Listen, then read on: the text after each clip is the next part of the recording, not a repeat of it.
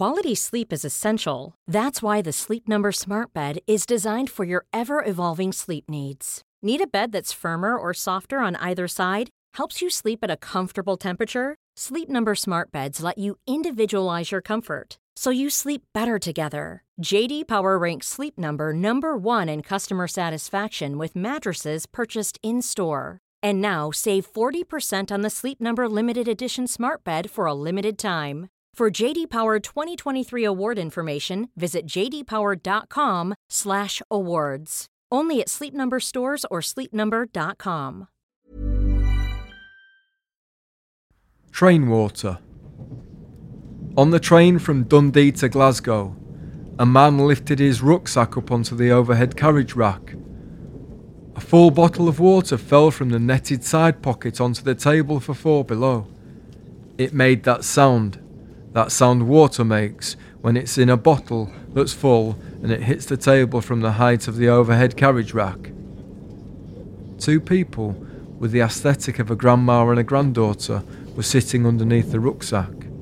The grandma-looking one looked diagonally down at the granddaughterly-looking one and said, It's a good job that didn't hit you, isn't it?" The little girl looked up and didn't say anything. The grandma looked at the man. The man looked at the grandma. They were looking at each other. Their mouths seemed a long way away from moving. The man sat down on the seat opposite them. Keeping his eyes on the grandma, he reached out to the bottle in the middle of the table and moved the water to the upright position. He pulled his hand back toward him and rested it in his lap, only for the bottle on the table to fall over again. It was on its side now. He reached out quickly and stood it up, only for it to fall over again.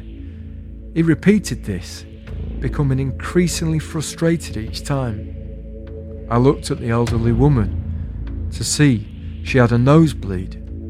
I looked at the little girl and realised it was 11 from the hit television series Stranger Things. She was with her grandma, and her grandma was doing the 21st century voodoo stuff that runs in their family. Well, that's what I thought was happening until I blinked and saw that wasn't happening at all, and it wasn't 11 from Stranger Things. "What time were we meeting everyone tonight?" asked the grandma. 6 p.m, said the man. It turned out he was her son, and the little girl was his daughter. Family dynamics revealing themselves to me on train journeys is something I enjoy a great deal. I still remember a little boy leaving the train. "Where's my bag?" "Up here, I'll get it," a woman replied, and the little boy said, "Thank you, Tracy." "For God's sake, call me Mum," said the woman.